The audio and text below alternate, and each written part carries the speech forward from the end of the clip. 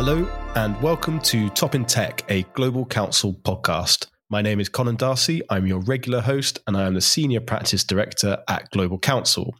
Today we have the latest in our In Conversation series with the leading thought leaders and thinkers in the tech sector. And I'm delighted today to say that we have Elizabeth Denham who will be joining us. Elizabeth is the former UK Information Commissioner. She served in that role from 2016 to 2021.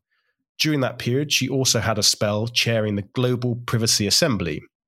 These days, Elizabeth is a consultant to Baker McKenzie on data and tech and has a number of other positions, including working on the Foundation Board for Five Rights.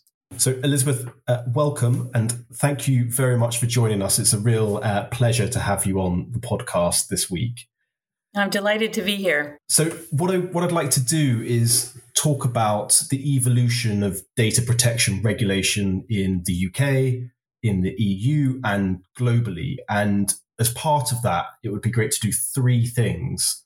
The first is to look back, your experience as Information Commissioner during a genuinely fascinating time. Not only was it a turbulent time in British politics, but it was also the period in which we saw the General Data Protection Regulation, the GDPR, come into force in the UK, but also across the EU. And to get your reflections on that would be great. Then would be interesting to hear where you think we are in the UK around the reform of the GDPR. We have a bill coming up to Parliament soon, and the status quo of where you see reforms moving forward. And the third point would be to look a bit further ahead. We might have a reform of the GDPR in 2024, 2025, when we get a new European Commission. So just to speculate and discuss what maybe will be in there, what should be in there, and just to get your views on how you think the GDPR will cope with the evolution of new technologies. So if we could just start on that first point. We discussed this a little bit before when we were chatting, but if you ask some people in Whitehall, in government in the UK, and you ask them about the ICO, the Information Commissioner's Office, the UK's data protection regulator who you used to lead, and if you ask them about its record to date, you will sometimes hear a twin criticism, and that twin criticism goes as follows. The first is that the ICO has not landed enough big tech scalps, and it has not had an equivalent, say, of the big fine we saw for Instagram in Ireland a few months back. The second would be that the ICO pursued too many political investigations, and by political investigations, we're talking there about some of the issues related to vote leave and Brexit, and also to the leak of video recording of Matt Hancock when he was a cabinet minister. So I recognize you probably would like to contest that characterization. So I'd just like to sort of hear your response to that. Is there any merit in that critique, or how do you see that? Yeah, I mean, it's interesting. My first point would be that as the ICO, my focus was on the public interest. So what do people really see? And a lot of the attention, a lot of the focus, a lot of the cases that I led investigations for were about maybe what you'd think of more mundane concerns, predatory marketing by companies, and nuisance calls and nuisance texts, data breaches. These are really important. And all kinds of public surveys that we conducted, people are concerned about the security of their data. So you would have seen us do a lot of work around the TalkTalk case, Yahoo, British Airways, Marriott, Equifax, it goes on. And so there was a big focus on security. But why didn't we get more tech scalps? Why were we not focused on big tech? Well, I think we were. And the two investigations that you just mentioned there, Conan, the one into data-driven elections, the other into disclosure of security footage.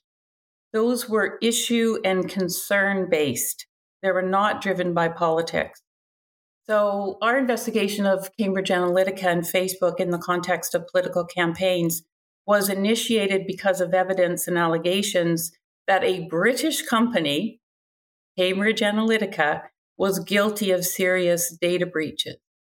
And then this case became widespread and widely known and international, and many other data protection supervisors jumped in to investigate the impact in their jurisdiction. But can you imagine if I hadn't investigated and enforced the law in this context and just let Cambridge Analytica off the hook when it was squarely in our jurisdiction? And the other point I would say is that, as an independent, nonpartisan data protection supervisor, I also initiated audits of all political parties, data brokers, political consultancies, and of course, Facebook. So it wasn't directed at one campaign or one party. And at one point, we were investigating 35 organizations. It was a big case. We levied a fine against Facebook for their misdeeds that was the highest amount available to us at the time. A measly £500,000, less than a rounding error for Facebook.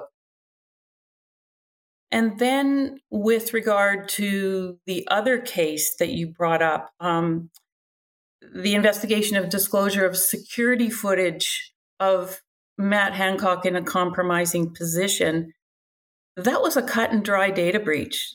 It was about security footage in public buildings. And I know that people in the security profession and the security watchers felt that we had to do that job. And we do the job independently without fear or favor, even if high-profile individuals or politicians are involved. And that's why I think independence and nonpartisanship is so important. And sometimes it takes courage to take on these cases.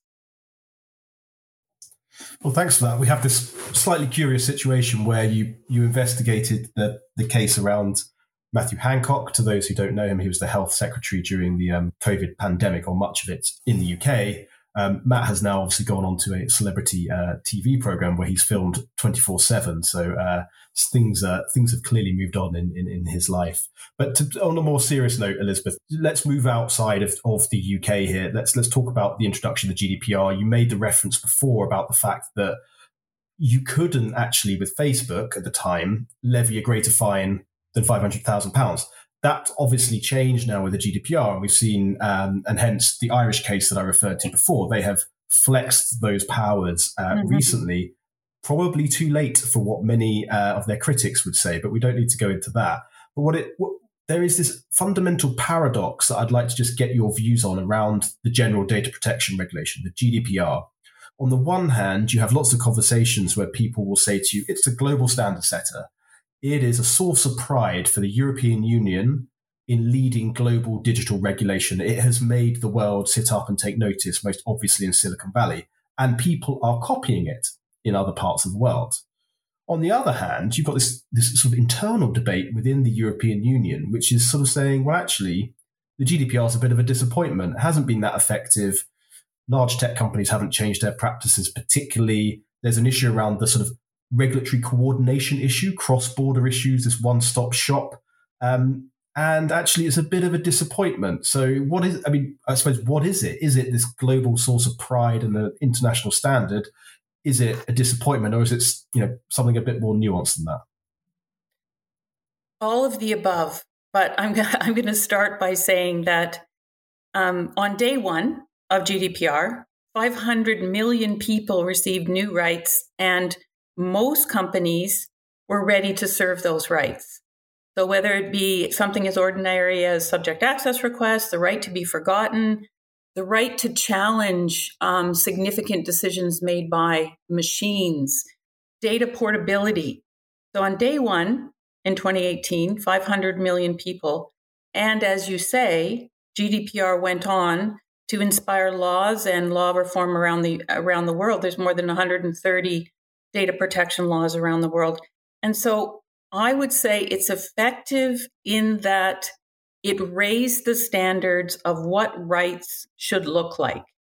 So more people have rights, and there are many, many, many more complaints in the pipeline.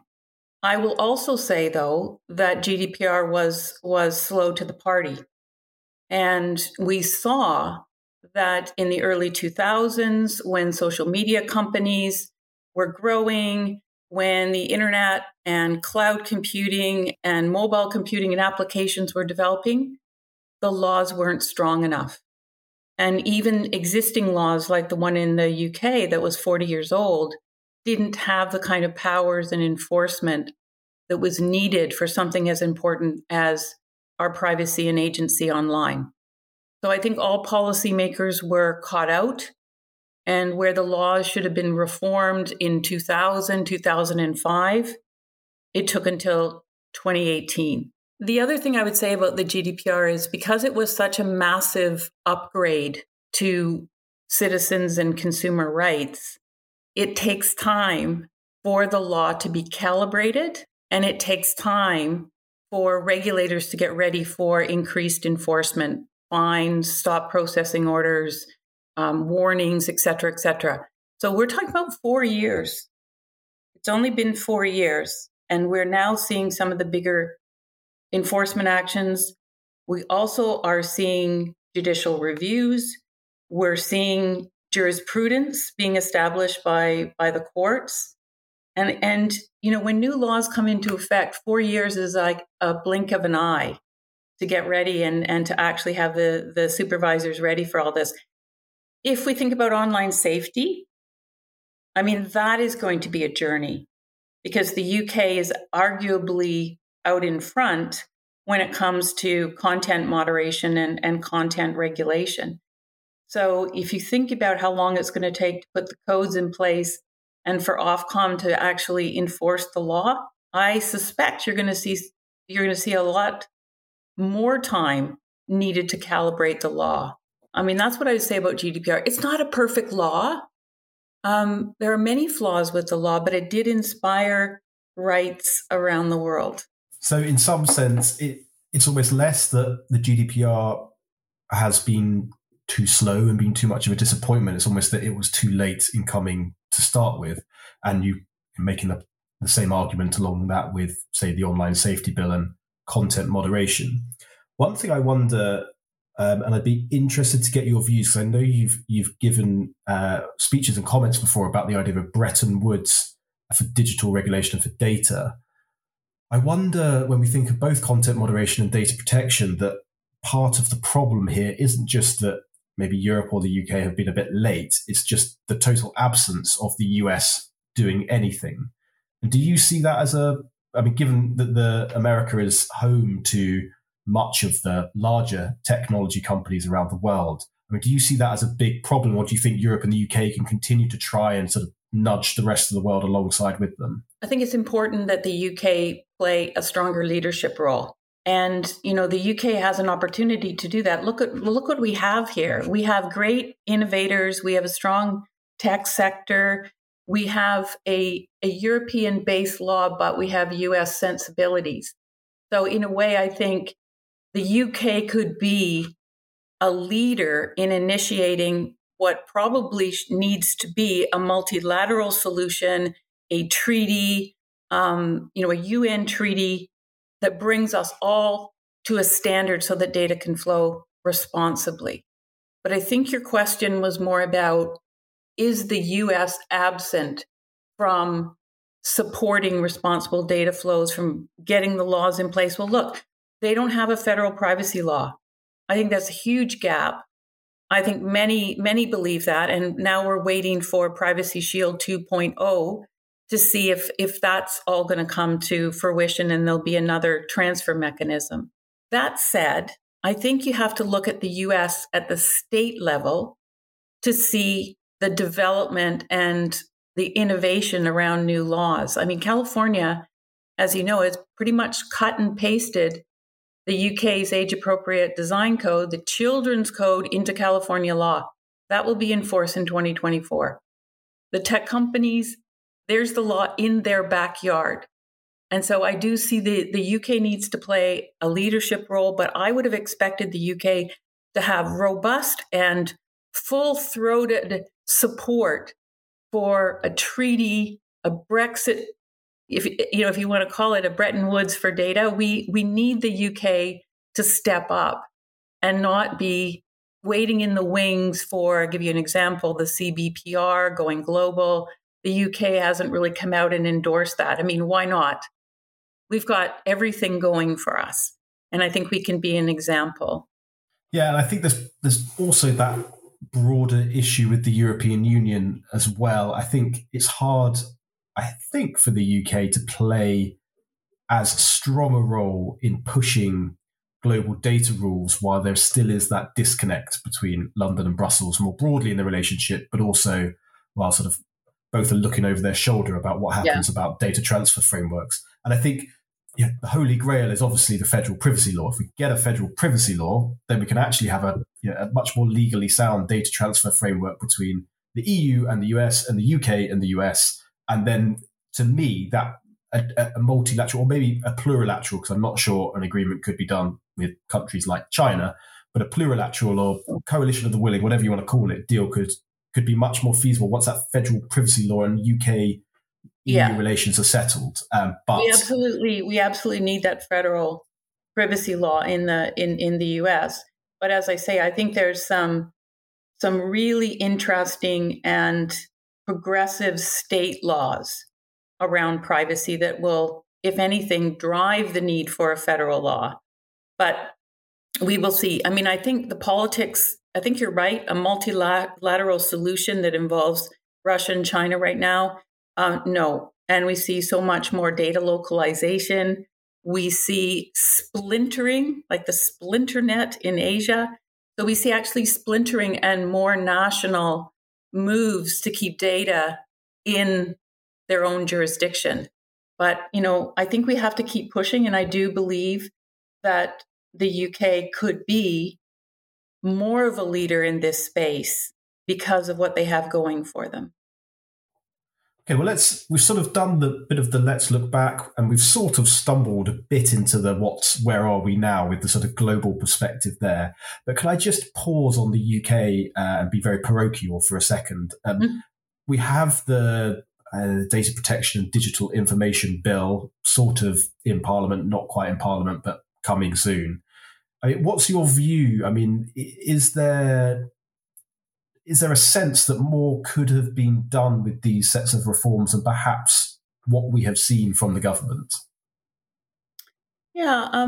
Now that I'm no longer the Information Commissioner, I suppose I can be more unplugged about this. But I did make my views known to Parliament at the time.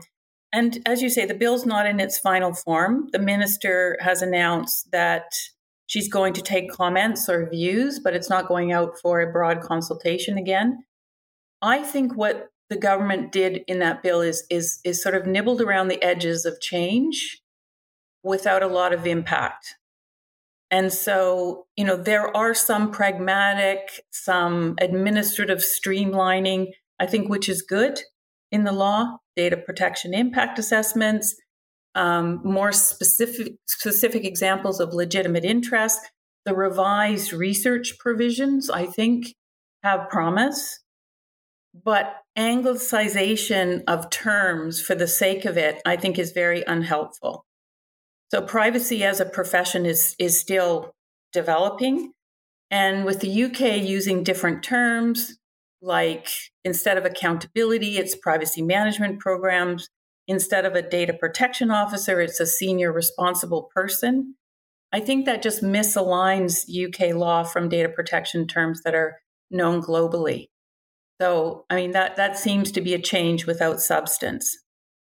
Most of the changes to date, I would say, are minor, and I don't think the changes will risk adequacy with the EU.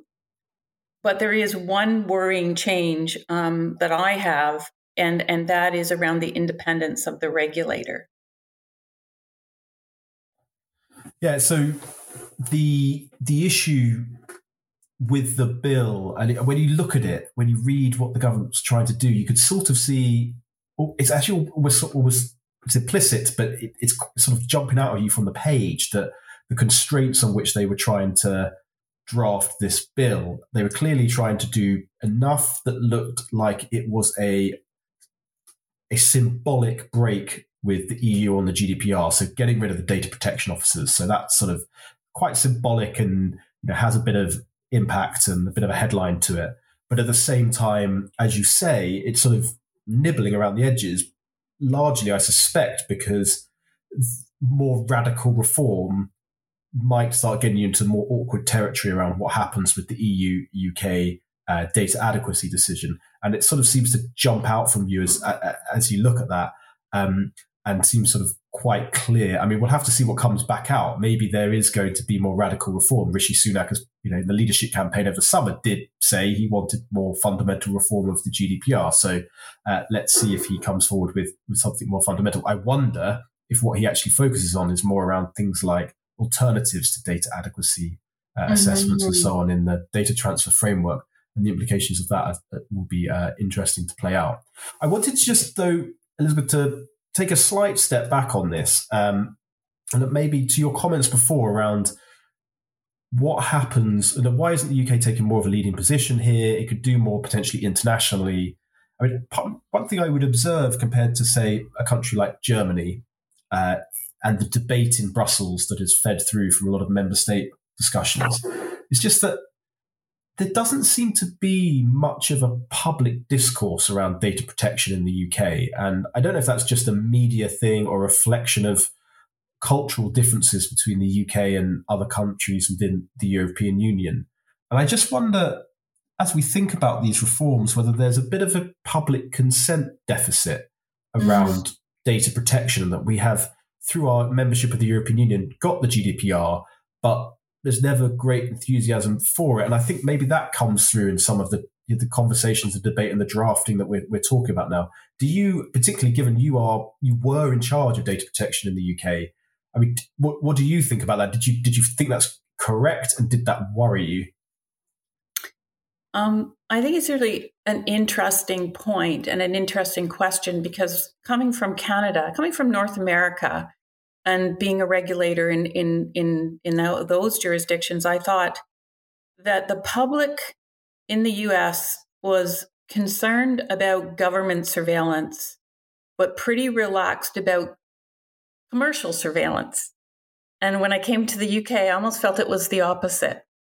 So I felt that there was more acceptance of government surveillance, law enforcement. I mean, if you think about the kind of the cameras and CCTV that have been around since the 1970s, people are pretty relaxed about that, but they are suspicious of commercial surveillance. So, and that goes to my comments about the numbers, the tens of thousands of complaints about nuisance texts and nuisance calls. This is a really big deal. Predatory marketing is a really big deal in the UK. So, but back to your question, is there a consent deficit? Do people just take their data protection rights for granted? And, in the UK, they probably do. We've had data protection laws, maybe without enforcement powers, for 40 years. And in the EU, there are cultural and historic reasons why data protection is seen as and is a foundational human right. European countries have had authoritarian governments where data has been used against the citizens. So I think data protection doesn't quite have the same impact on people's lives. And, memories are long, and history plays is quite different in the EU. That said, though, when the GDPR came into force in the UK, there were tens of thousands of complaints coming from citizens and consumers. And so, that's an issue. The other thing I would call out is that data protection authorities, data protection supervisors have mainly been full of lawyers who see individual cases as a binary yes or no answer and haven't taken a role in public education. So for regulators, I think as part of public education, it's important to remind the public why privacy is important. Yes, and I think that's even more so the case because, to my previous point, there aren't many politicians who will spend much time doing that. So it does sort of fall onto the regulators themselves to make that case. Elizabeth, I was struck by the point you made between the contrast in government surveillance and commercial surveillance. I mean, in research that we published recently, which was focused on the metaverse, but had broader implications for technology and data protection and regulation, it was striking that the polling findings in the UK towards tech companies were much worse than the US, but they were also worse than France, a European peer. And I think that might reinforce some of your analysis there, that attitudes towards commercial companies in the realm of data protection is quite negative. And actually, the Centre for Data Ethics and Innovation published some polling earlier this month about who do you have trust in and how they use your data. And then social media companies came out very, very badly from that as well. So I think there's definitely a theme here. But just to take that point then, so can we do a contrast then? If there may be, we're sort of open about whether there's a consent deficit possibly around data protection. Do you think the same for other forms of digital regulation? I don't know, there's the online safety bill coming up and online safety regulation that Ofcom will have to do. I mean, do you see any parallels there, or do you think it's a completely different story? I think that's so interesting, because the online safety bill is the shiny new kid on the block. And yet regulating content in the face of big tech is a huge challenge. And it's a challenge for which there is no blueprint.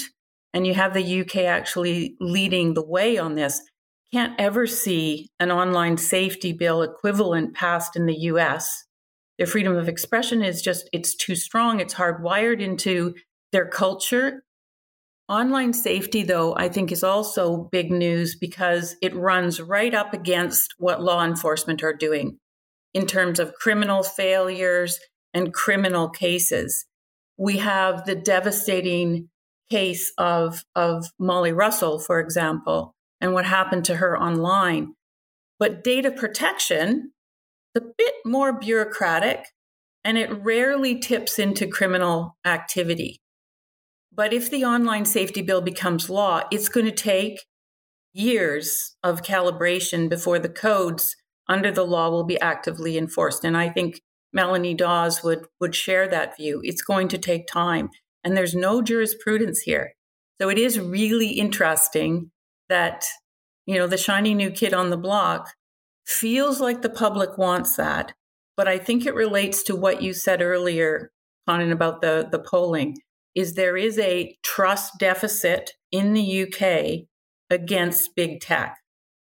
And it's stronger, as you say, than in France or even Germany, for example.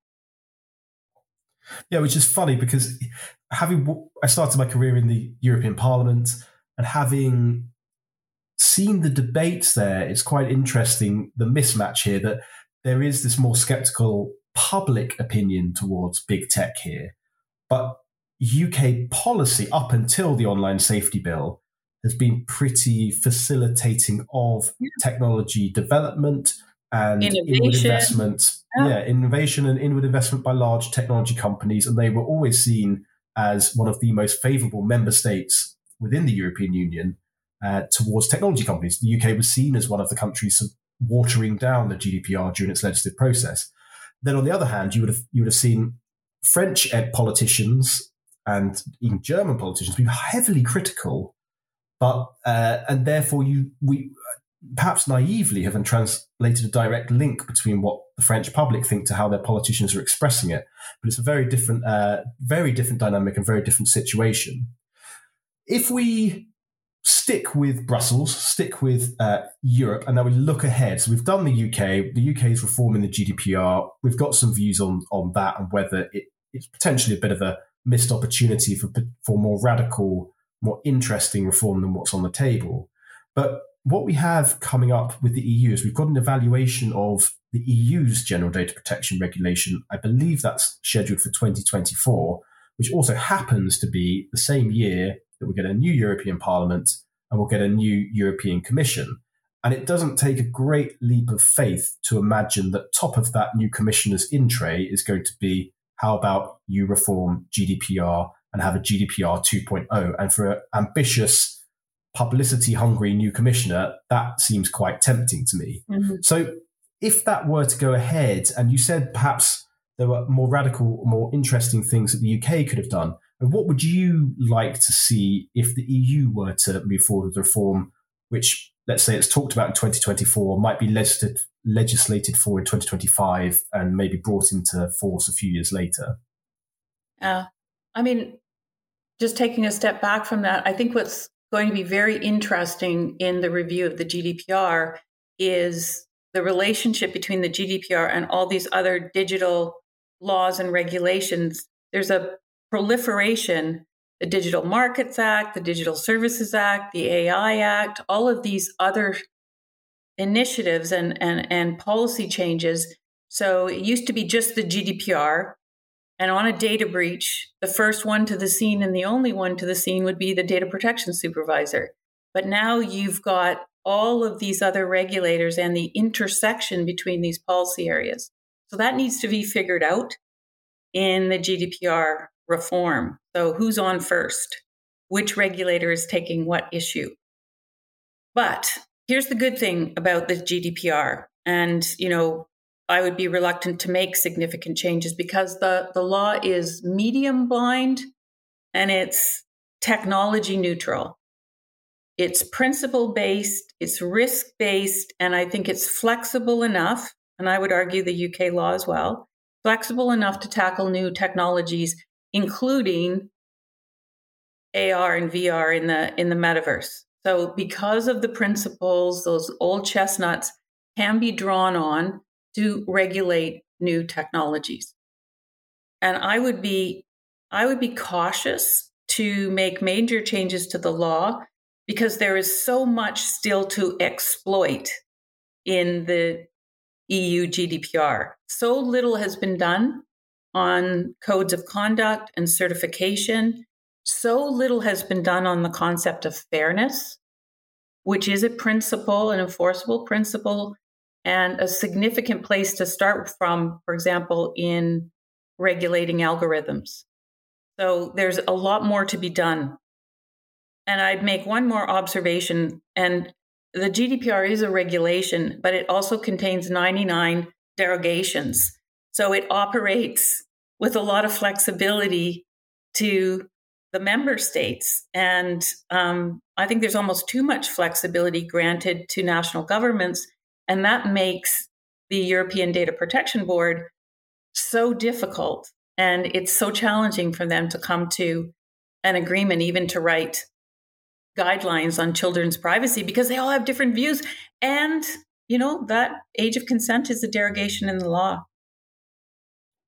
Can I ask then, given the enforcement and supervision and the system around that, with all the controversy that has been directed towards the Irish authorities, would you personally be in favour of the EU having some form of single EU-level regulator? If we look at, say, the Digital Services Act, where there's going to be EU-level supervision of very large online platforms, or you look at the Digital Markets Act, where you have the equivalent for gatekeepers, it'll probably be the same sorts of companies, but not necessarily always. We're seeing this move towards Europeanizing of that regulation for at least the biggest companies. So logic would take us to the point where that might be applied to the GDPR in a future reform. Is that something you think would be a good, bad thing, bit of both? First of all, I'd say that the Helen Dixon, the Irish data protection supervisor, I think is doing yeoman's work, given the size of her office and the fact that most tech companies are based in Ireland. I think there should and could be an EU regulator that's taking on the largest companies, the platforms, and the largest cross-border cases. I do think that's logical. There's much to say about that, because unlike those other regulations that we're talking about, the Digital Markets Act, the Digital Services Act, the AI Act, data protection it derives from human rights. And therefore, I think national governments will want to hold on to that. But I mean, given that the EU is a single entity, given that the GDPR is a regulation, not a directive, then I could see that kind of change in the future. For the largest cases, the big platforms, the companies where millions of EU citizens and residents are. And, I could see that happening in the future. Yeah, I could see it myself. I think there is a slight institutional question, which will be a bit boring to most listeners, around exactly how you set up that authority, whether you change the European Data Protection Board into a European agency of some description. There are some rules around what exactly agencies can do, which we've seen in financial services regulation, whether they can actually take certain decisions or not, which is why often with the most recent digital regulation, I think part of the reason why it's ended up at the Commission is because the Commission has those powers, should they assume them. But I don't necessarily think it's appropriate for the European Commission to assume a data protection regulatory role, particularly given the importance you flagged earlier of independence in these decisions. Can I just finish up, Elizabeth, with just one final question? You mentioned an issue which we've been following very closely at Global Council recently, which is VR, AR, so virtual reality and augmented reality, and how digital regulation at the moment applies to new technologies as they evolve. And in the report that we published recently on the regulation of the metaverse, a couple of things came up where people were particularly concerned about the evolution of those technologies. One is those sort of headsets, whether that's a VR headset or an AR glasses or whatever it is, both are predicated on tracking your eye movement and the biometric data which follows from that. And these somewhat at times dystopian predictions around adverts popping up, and you get adverts more on just what you look at and for how long, rather than actually anything you say or touch or click. The other one is then if you have AR glasses, and we're all walking around the streets with AR glasses, they are again predicated on always recording cameras. So how does things like bystander consent, bystander privacy work if we're all going around filming each other? And there's a whole host of questions there. Now, you said before the GDPR is technology neutral, principle based. Do you think that principle based system can withstand that collision with new technologies that raise such fundamental questions around our rights? I think the metaverse, no one can quite agree on what the metaverse is right now, Han. So, but it's not one place. It's not a separate place. So it doesn't matter what the name of a certain company is. There's not going to be one metaverse. So, but your question is around, is the GDPR flexible enough? The UK GDPR and the EU GDPR, is it flexible enough to be able to encompass regulating AR and VR? I would say as a starting point, yes. I couldn't see coming up with a bespoke set of rules for virtual reality and augmented reality. And those principles that are already in law, accountability, transparency, fairness, these principles actually, I think, allow regulators to get their arms around these new technologies. That said, we don't know exactly what the metaverse is going to bring. And you've highlighted some issues of some privacy issues around the scale of the collection of sensitive information being biometrics. How are we going to deal with that? Well, I think the responsibility would be on the companies to make sure that bystander privacy is protected. And, there's all kinds of AI-driven solutions to the capturing of bystanders. I mean, even as long ago as Google Street View, there's AI that actually makes sure that people's faces and license plates aren't captured. So I think I think that we could try with those basic principles, and whether or not there needs to be some codes of practice that are more specific around that technology. Again, I said those are unexplored, unexploited parts of the GDPR. And I say we could try. Yeah, it's sort of, there's this interesting point that came up in our research that in Europe, at least, and this isn't just privacy, this is, say, Online Safety Bill or the Digital Services Act on the European side, that we're not going to see what we saw in the late 90s, the 2000s, even the early 2010s. Regulation is here and it's going to be applied. And technology neutral, principle based legislation means it can be applied and can evolve with the new technologies. But there is that fundamental question of how it's applied.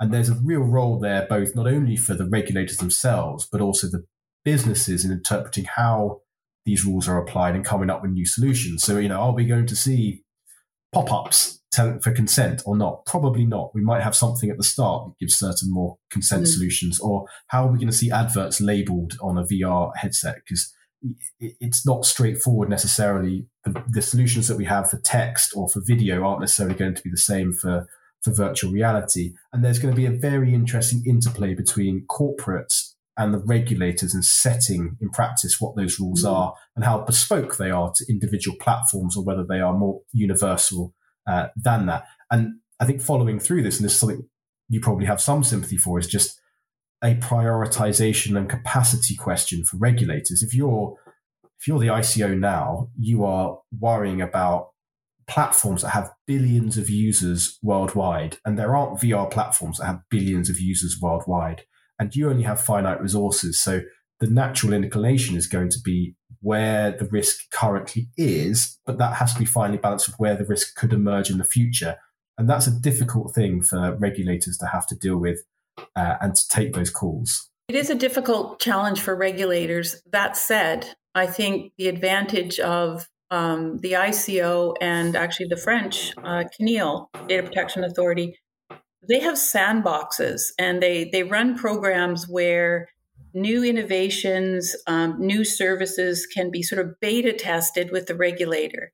And I think, there you see enforcement absolutely is going to be about where all the people are and where are the greatest harms. And, the ICO's case, they're absolutely focused on children's privacy online and looking at the big platforms. But from, the incubation stage of trying to make sure there's privacy by design, there are programs and services that support innovation and work with companies to find privacy by design.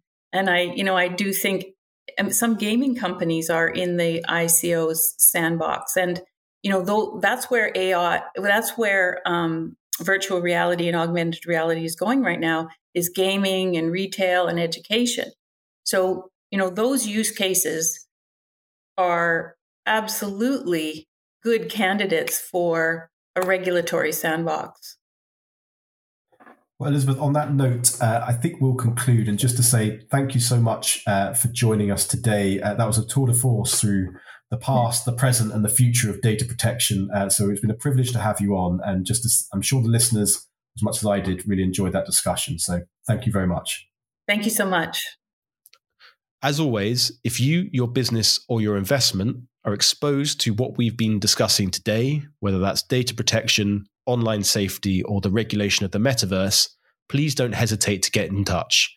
You can find our details at www.global-counsel.com or via the link in the podcast notes. Worth noting that if you go onto the Insights page, you'll be able to find the research that I referenced throughout the podcast on regulating the metaverse. So thank you very much for joining us, and please tune in next time round. Bye-bye.